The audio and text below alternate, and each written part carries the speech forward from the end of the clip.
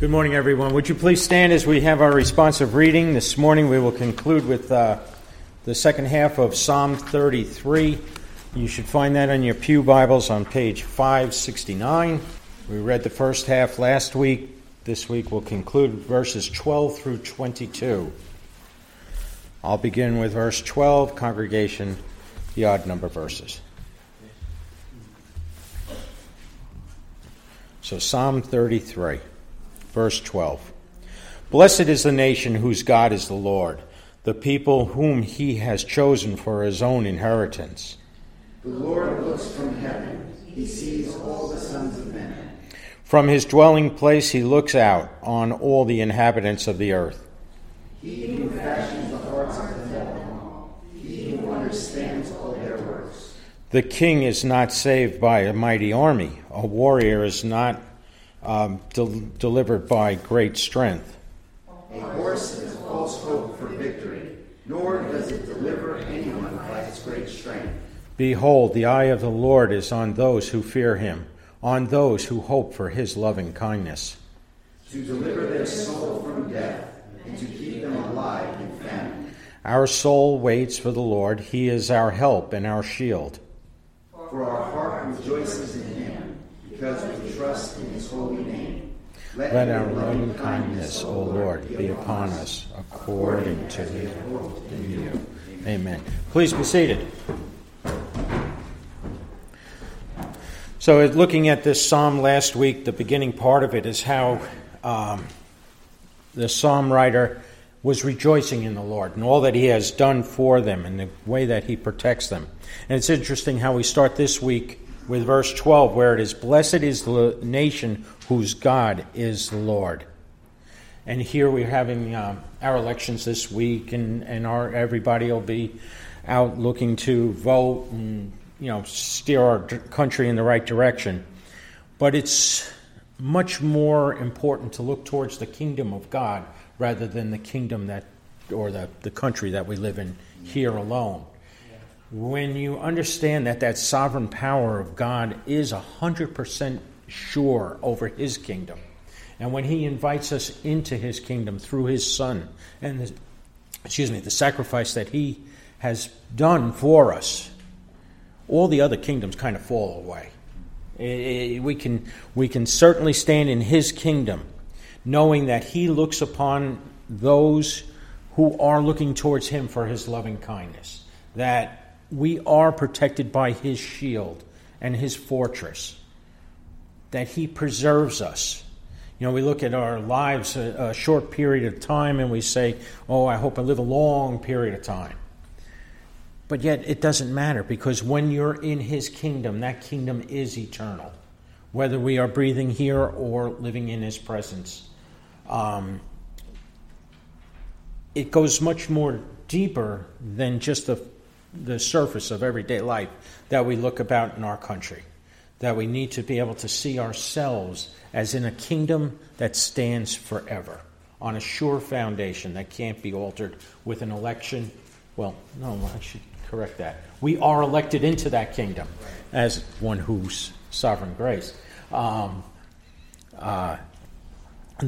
yet it is all in God's hands, and that we praise our Lord for. Like in the beginning of this psalm, sing for joy in the Lord, and to give thanks and to sing praises. And that's what we have, that sure assurance through his word, through his promises to us. Psalm 33. Thank you. Give of your best to the Master. Give of the strength of your youth. Throw your soul's fresh glowing ardor into the battle for truth. Jesus has set the example. Dauntless was he, young and brave. Give him your loyal devotion. Give Give him the best that you have.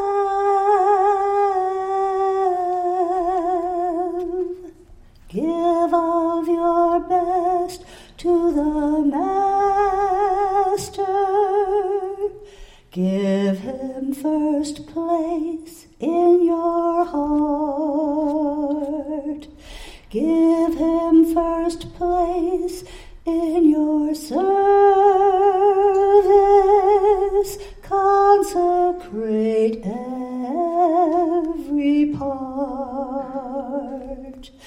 Give, and to you shall be given. God his beloved Son gave. Gratefully seeking to serve him, give him the best that you have.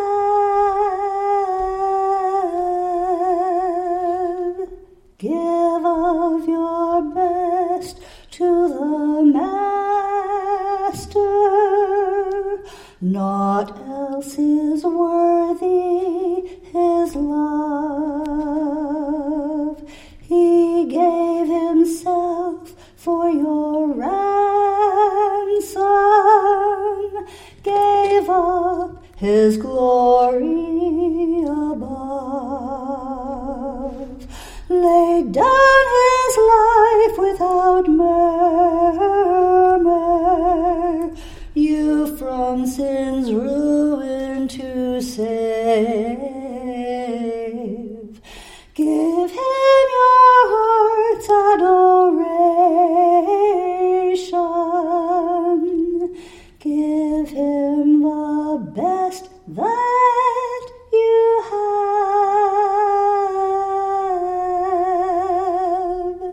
Give of your best to the Master. Give of the strength of your youth, clad in salvation's full armor. Join in the battle for truth. I'm going to be bringing us back into our thinking through Scripture. If you remember, we had started 6 months back. We started in Genesis, and I said we were going to go through this Bible. We were going to get through it. Obviously, I took a 2-week hiatus and brought us into a bunch of other passages 2 weeks before. But today I want to begin bringing us into the book of Leviticus. Humbling. Scary book. So I have a curiosity, and it's going to sound strange, but I promise it'll all make sense at the end of the sermon. So, Aaron, what's your favorite smell? Lavender. Anybody else? Favorite smells? Okay, fresh cut grass. Rain hitting the pavement. I like the laundry scent, right? That laundry, stand by the vent when the laundry's going. So the next question I want to ask you then is, now I want you to think about this. You don't have to necessarily answer. But I want you to think, how does your favorite smell make you feel? Right? Like what sort of emotion does it bring? Does it make you feel at peace? Does it make you feel happy? Maybe it makes you smile. Happy?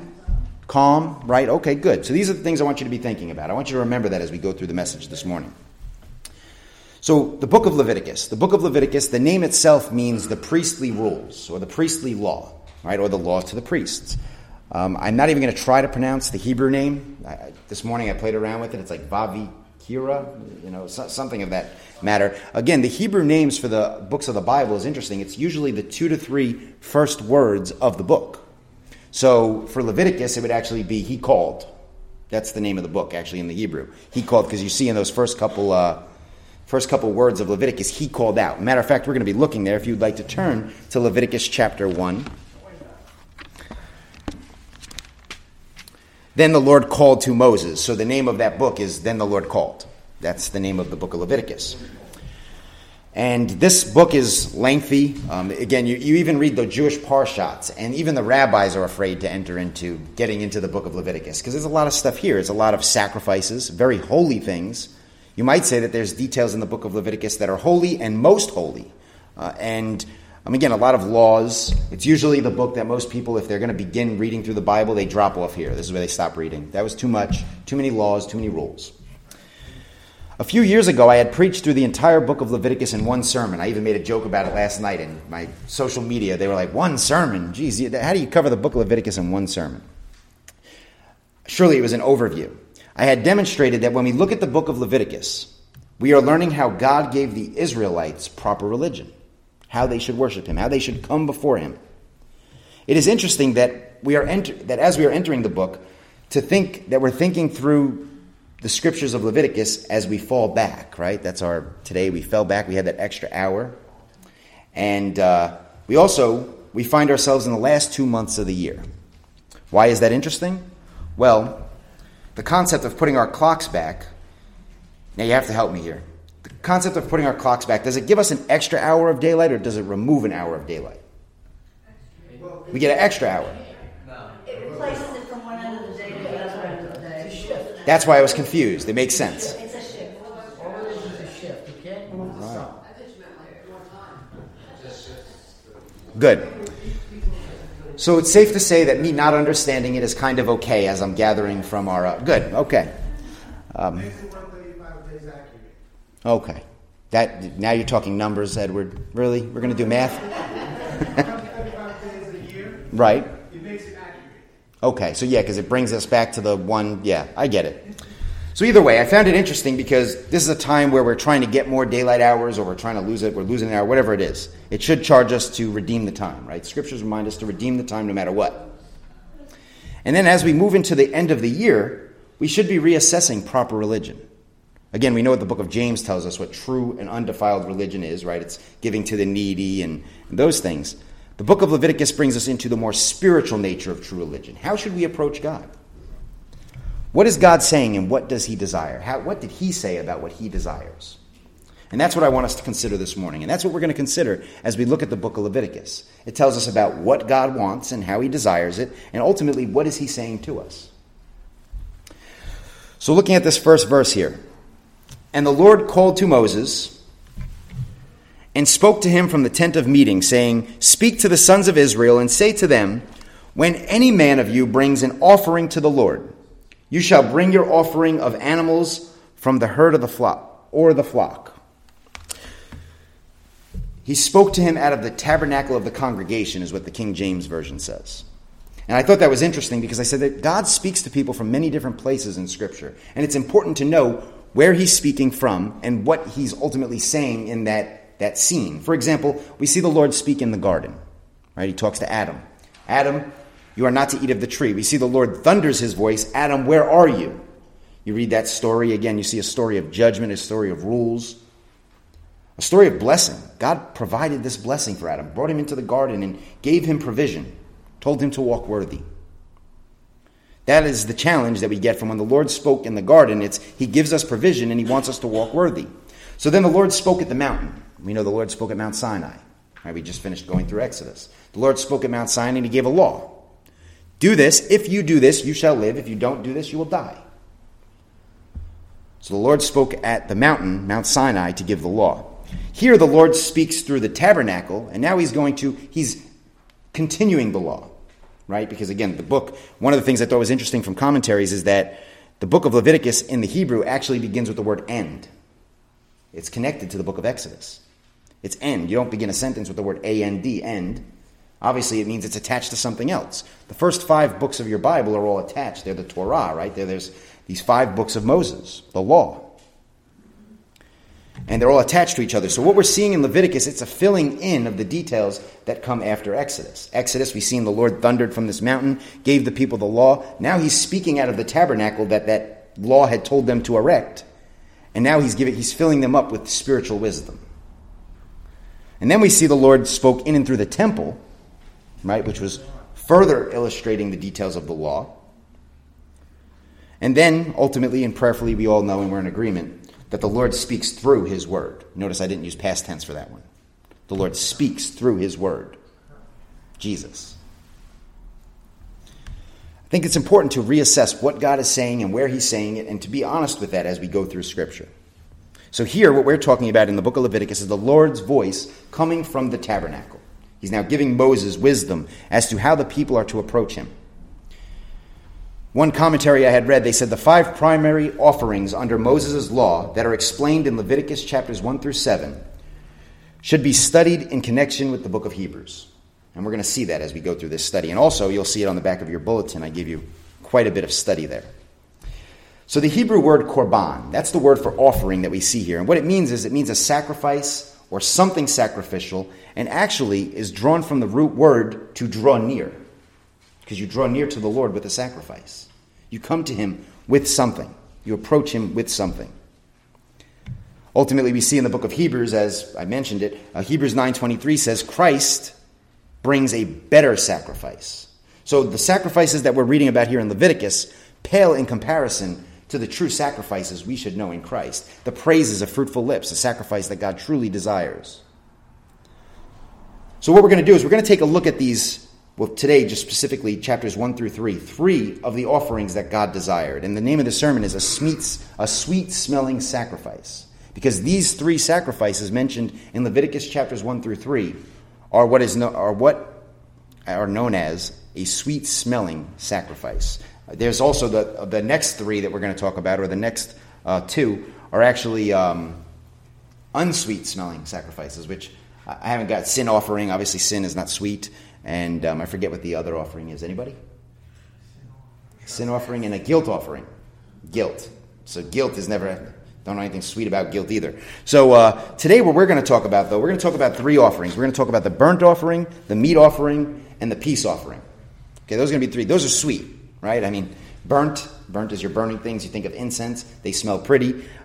Meat, I learned something interesting here is the meat offering is not meat. It's actually food. It's a food offering. We'll see that here in a moment. And so obviously, burning meat doesn't really, sometimes, if you're in Memphis, Tennessee, burning meat might be a good idea. Sometimes I don't know that I think that's a good thing. And when I picture the Jewish rituals, it doesn't really seem like burning animals was a good smell. So God loved it. I don't know that I would. And then peace. Of course, peace is a beautiful thing. That's a sweet smell, right? See peace among brothers and sisters, to see peace in your families. So those are the things that I want to talk to us about this morning. So a sweet-smelling sacrifice. As you'll notice in your bulletin, I gave you every verse that shows up in, right on the back of your bulletin, a sweet-smelling sacrifice. Obviously, it shows up a lot in the first couple chapters of Leviticus. And these sweet-smelling sacrifices are found all throughout Scripture. I have been known to say I am a scent-oriented person. And sure enough, today's sermon illustrates that we worship a scent-oriented God. A God that desires a sweet smell. I thought it was interesting. Oriented means to position or to align with, right? To be oriented with something. So our goal is to be oriented with the sweet smell. We want to be the people of a sweet smell to the Lord's glory. Be a people of good scent. So when we look at other areas of Scripture, and I spoke last Thursday about narrative theology, so I thought it was fitting that my message this morning would also incorporate that. When you look through the Scriptures of this sweet smell, you see it all throughout the Scriptures. Ultimately from Genesis all the way through to the book of Revelation. And I'm going to give you a couple. I give you the list there, I believe. Yes, I give you the list of verses there on the back of the bulletin, but I'm going to detail them for you. Genesis 8, 20 through 21. You hear about Noah. Noah gets off this boat. What is the first thing he does? He builds an altar and offers a sacrifice, and it says he offers a sacrifice of a sweet smell to the Lord. So Noah knew something about this sweet smell. Exodus chapter 29, verse 18, when they consecrate priests, the next thing they would be required to do, those priests, would be to offer up a peace offering, a sweet-smelling sacrifice to the Lord. In Leviticus 26:31, when the people were chastised for their disobedience, listen to what the Lord says to them. I will not smell the savor of your sweet odors. You see, that's the punishment. I will not even... So you're... Obviously, what we're going to know by the end of this sermon is, well, then what is our sweet odor? What is it that we're lifting up to God? And perfectly, some of you already know. So it's a punishment, a chastisement to be told by the Lord, I will not smell your sweet odors. In Ezekiel chapter 20, verse 41, when we read about the restoration of Israel, right? Because we know that after we follow that story of the law, right, the first 5 books, and we get into Joshua, you get into Kings, you see Israel does not walk worthy of offering a sweet sacrifice to God. They do not live as the people that God would have them to live as, which I just gave up the secret, right? There it is. To live as the people that the Lord would desire. To be a people that worship the Lord in spirit and in truth. Israel did not walk in that. And therefore, by the time you find yourself to the major prophets, right, you get to the book of Ezekiel, Ezekiel 20, verse 41, God is now promising to one day restore them. And this is what he says. I will then accept your sweet savor when I bring you out from among the nations. You see, so the sweet savor thing is all throughout the scriptures. I had to think earlier today. I said, do I want to use the word savor, which I don't like, because it sounds too close to savior, and we know my pronunciation sometimes can be a bit off. So I didn't know if I wanted to use that or aroma or odor. So again, hopefully you'll bear with me, and if I say the word savor wrong, forgive me. So in 2 Corinthians, after Ezekiel chapter 20, the next time we read about this sweet savior, the sweet aroma, is in 2 Corinthians chapter 2, verses 14 through 16, and I paraphrase, there is triumph in Christ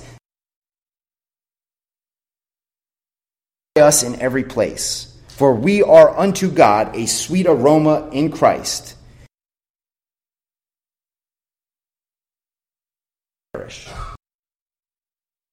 They're going about making known the gospel in that first century, and obviously there were some that were not listening to that wisdom, those that were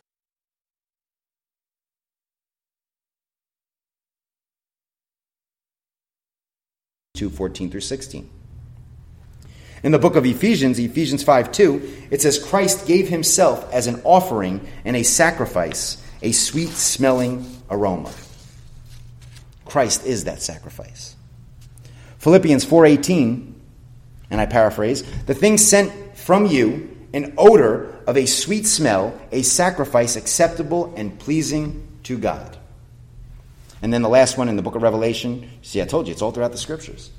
Book of Revelation, chapter 5, verse 8, the angel appears, and this angel is carrying a golden vial full of odors. And it says, which are, and it gives you, right there, it tells you what it is, which are the prayers of the saints. So we already prayed. We got the one sweet-smelling aroma going up. Prayerfully, we've prepared our hearts to be here, and you've lifted up praise, so you've already prepared that as well. So far, we're doing really good on lifting up a sweet aroma to God this morning. I want to equip us to keep doing it every day, throughout our week, throughout our lives.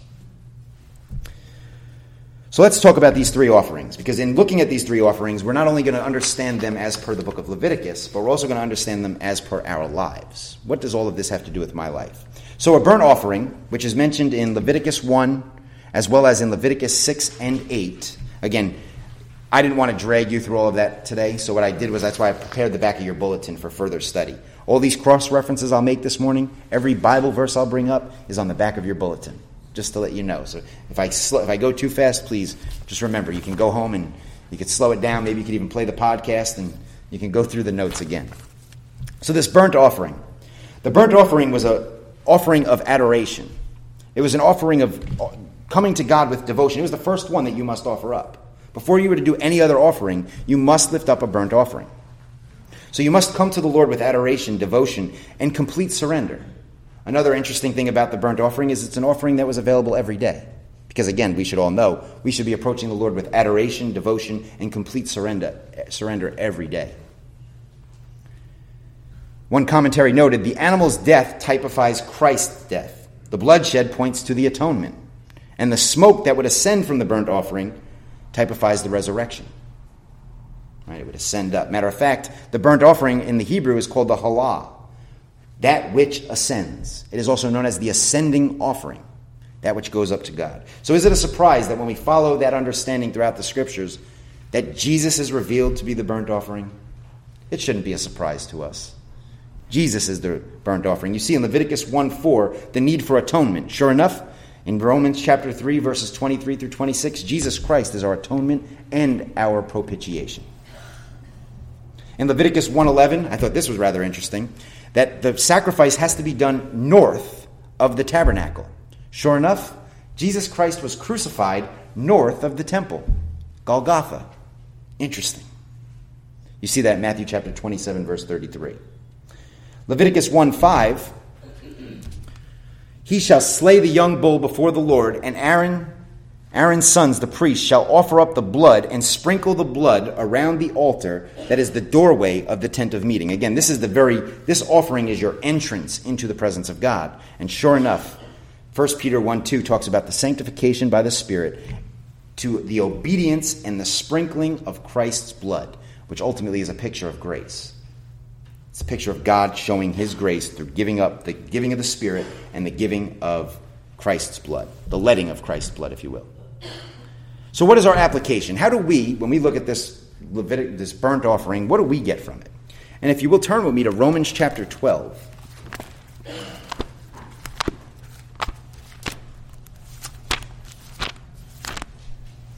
Starting at verse 1.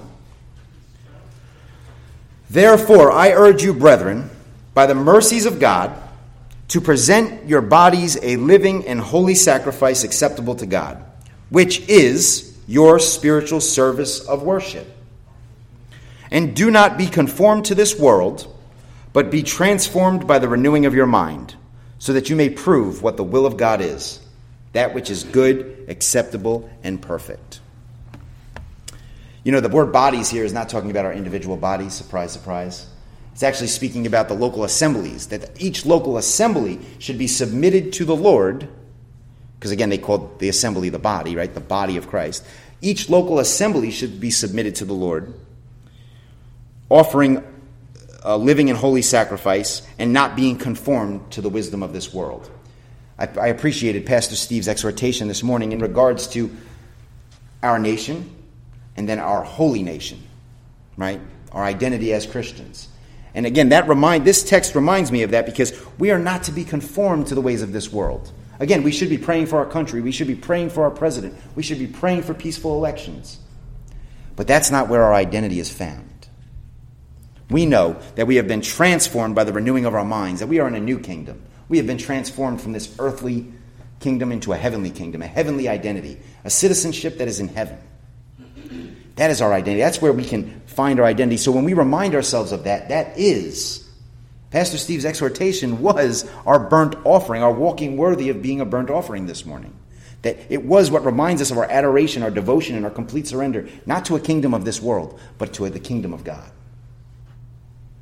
The way that we walk worthy of a burnt offering is to remind ourselves that we are a people that have been transformed. We are not a people that are to be conformed to the ways of this world. We are not a people of anxiety, of frustration, of stress, of everything you see in the news. That's not walking worthy of being a burnt offering. So now that I've exhorted you in that regard, let's talk about a meat offering, which again I mentioned is food, not actual meat. This offering would require oil and frankincense to be put upon it before it was lifted up. This offering would represent God's goodness and his provision. Sure enough, the New Testament application of this would be Jesus Christ as the bread that came from heaven. Matthew chapter 6, verse 11. John chapter 6, verse 48. I find it interesting that this meat offering, which if we're saying it's Jesus Christ as the bread of life, it had to be accompanied by oil. What is oil synonymous with in Scripture? Spirit. The Spirit. Sure enough, Jesus says, I must go so that the Spirit will come. You see, I'm a Trinitarian, just secrets out. I believe in the Father, the Son, and the Holy Spirit as God. So for me, I understand that the Father did a work. He sent the Son to do a work. And sure enough, because that Son was the meat offering, therefore the oil must be supplied, the Spirit of God. You see this comparison in Leviticus 2, 1 through 2, and you can correlate that with Hebrews 9, 14. Another interesting thing is that this food offering here had to be sprinkled with salt. And sure enough, in the New Testament, we hear a lot about salt. We see that Jesus Christ says we are the salt of the world, the salt of the earth. Also in Colossians chapter 4, verse 6, it says that our speech must be seasoned with salt, because salt, again, is a purifying thing. So we need the oil and we need the salt. You need the oil, which will teach you in truth, lead you in truth, the Spirit, and the salt that will purify. Will do the work of purifying and also the work of endurance. I had learned a while back that one of the ways they used to burn their fires was they would take the dung and they would mix salt into it, and then they would light it on fire, and it would make it burn longer. So you think about salt representing endurance. I've never done that, so if you don't understand how it works, sorry. However, maybe I'll try it later. But that's, again, salt is something that we see in Scripture that will sustain you, right? It seasons your food better. It's something that we should have in our lives. We should have the oil and the salt in our lives. So when I got to thinking, I said, what would be the application? Where do I see application of this in Scripture? And I want to direct your attention to Luke chapter 1.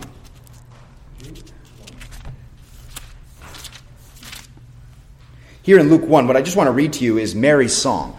And I want you to see her song, her life, her witness as the meat offering. Starting at verse 46. If you're reading from the Pew Bible, that's going to be page 1019. And Mary said, "My soul exalts the Lord, and my spirit has rejoiced in God my Savior. For he has had regard for the humble state of his bondslave." Remember, I told you this offering represents God's goodness and provision. For he has had regard, again, verse 48, for the humble state of his bondslave. For behold, from this time on, all generations will count me blessed. For the Mighty One has done great things for me, and holy is his name. And his mercy is upon generation after generation towards those who fear him. He has done mighty deeds with his arm. He has scattered those who were proud in the thoughts of their heart. He has brought down rulers from their thrones and has exalted those who were humble. He has filled the hungry with good things and sent away the rich empty-handed. He has given help to Israel, his servant, in remembrance of his mercy, as he spoke to our fathers, to Abraham and his descendants forever. And Mary stayed with her about 3 months and then returned to her home. So, Mary, the Spirit causes her to pray, causes her to praise God. I also thought of Romans chapter 8, where it talks about the Spirit makes intercession and groans for us when we might not have the words to say. That is the Lord's goodness and provision. When we lift up praise by way of the Spirit, which Hebrews 13 points out, that that's the sacrifice that the Lord desires. That is us walking worthy of giving that meat offering to God. So if the burnt offering is our knowing that we're transformed from by the renewing of our mind, the meat offering is actually our lifting up his praise, exalting him, thanking him for the goodness and provision he has offered. And then the peace offering. The peace offering is mentioned in Leviticus chapter 3 as well as Leviticus chapter 7. And of course this represents reconciliation, communion with God, which we're going to celebrate here in a moment. In Luke chapter 2, verses 11 through 14, the proclamation when Christ was born was, "Glory to God in the highest, peace and goodwill toward all men." In Ephesians chapter 2, verses 14 through 17, he, speaking of Jesus Christ, is our peace. If you needed a question on what the peace offering is, there it is. He who is our peace, paraphrasing, he broke down the dividing wall, which was the law, so as making one new man and thus bringing peace. The body of Christ. Colossians 1:20 reminds us that Christ made peace through the blood of his cross, reconciling all things to himself, to present you, his church, holy, unblameable, and unreprovable in his sight. So therefore, if we're going to walk worthy of giving a peace offering to our God, it should be very clear from that last verse I just mentioned, that we would be a people, we would be the one new man giving glory to God, declaring peace and goodwill toward all men, and thus walking worthy of being made holy, unblameable, and unreprovable in his sight. You notice it doesn't say we make ourselves holy, blamable, and unreprovable in his sight. He makes us holy, unblameable, and unreprovable in his sight. So therefore, we must be a people of reconciliation and communion with God and with others. So the conclusion, how would I conclude this message? Well, everything I put before you this morning, these offerings, walking worthy of these offerings, is our knowledge, the knowledge that we have on how God is speaking and what pleases him. God has spoken. It's in his word. We don't need new revelation. We don't need to seek what does God want from us today. He's told us what he wants. And he's told us what pleases him. You remember your favorite smell? Remember your thoughts? Don't you want to make God feel like that? Don't you feel joyful when you feel your favorite smells, you're calm. Surely you want to calm a God of wrath, right? I know I do. Thank God Jesus' sacrifice calmed it enough so we don't have to worry about it. But again, you want God to be happy. You want God, all the things we shared. We want God to feel that way. I know it's a very natural human thing, But I know from the best of my ability that I want God to, the moments that I feel good, I want to think, how do I make my God feel like that? How do I make my God feel when I feel overjoyed at the things I've learned about him? How do I remind him of that? How do I bring that back to him and make him feel overjoyed? In Revelation chapter 5, verse 8, I told you that it says that those good-smelling odors is the prayers of the saints. And sure enough, in Hebrews chapter 13, verses 15 through 16, we read about the sacrifice of praise, the fruit of our lips giving thanks to his name. And then it continues there. It says, to do good and forget not. That's all of these sacrifices put together, is our prayers, our praise, to do good and forget not. That's what we need to be doing as the people of God.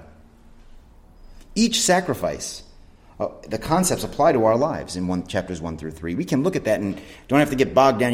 When I think of the book of Leviticus, I think of a lot of these funny books like The Year of Living Biblically, if anybody's ever read that. The guy that tried to live by the Bible 100%, all these weird laws. He even stoned adulterers in Central Park by throwing pebbles at their shoe. That was one of my favorites. But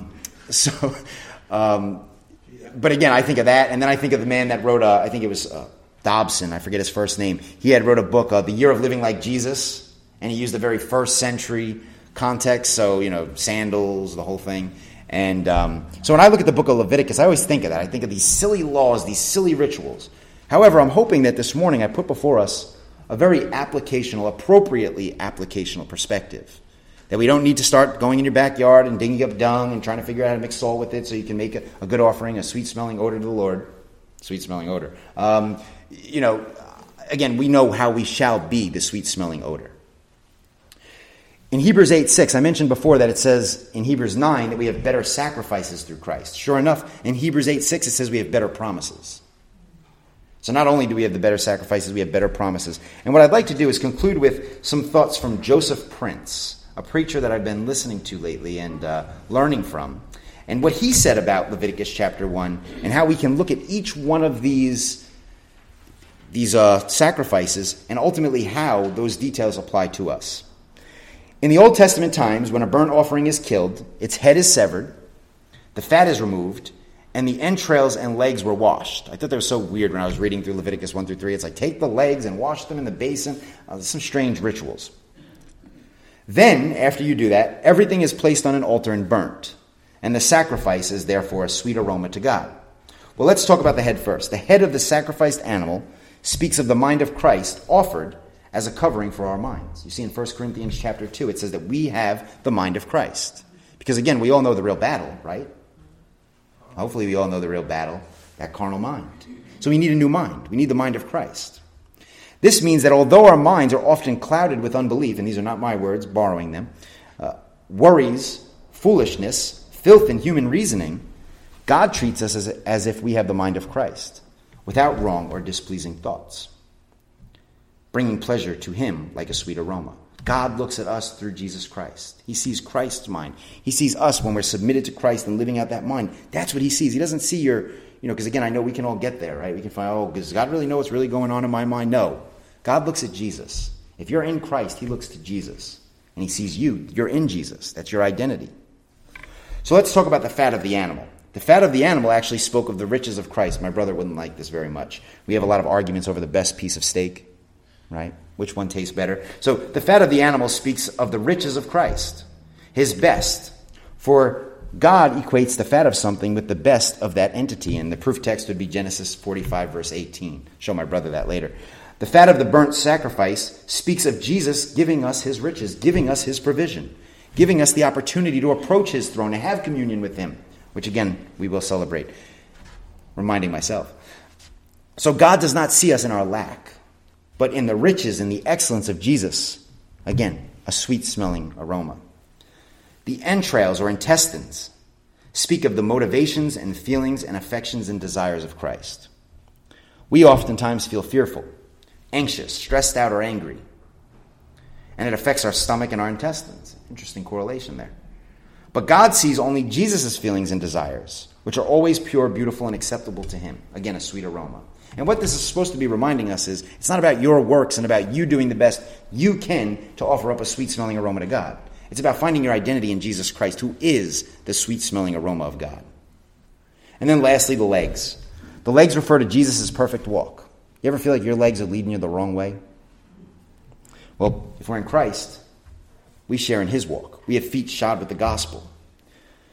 Jesus, his perfect walk was the power to serve and obey the Father, imputed to our weak and faltering walk. And the fact that they are washed away shows that even our crooked walk has been cleansed. Beloved, God does not see your foolish mind, your weak nature, your inadequate feelings, or faulty walk. Instead, he sees you perfect in his Son, who gave himself up for you as a sweet-smelling sacrifice to God. And so, yes, we move into our Lord's Supper celebration this morning, not declaring our weaknesses nor his death. This is not a table of death here. This is a table of power.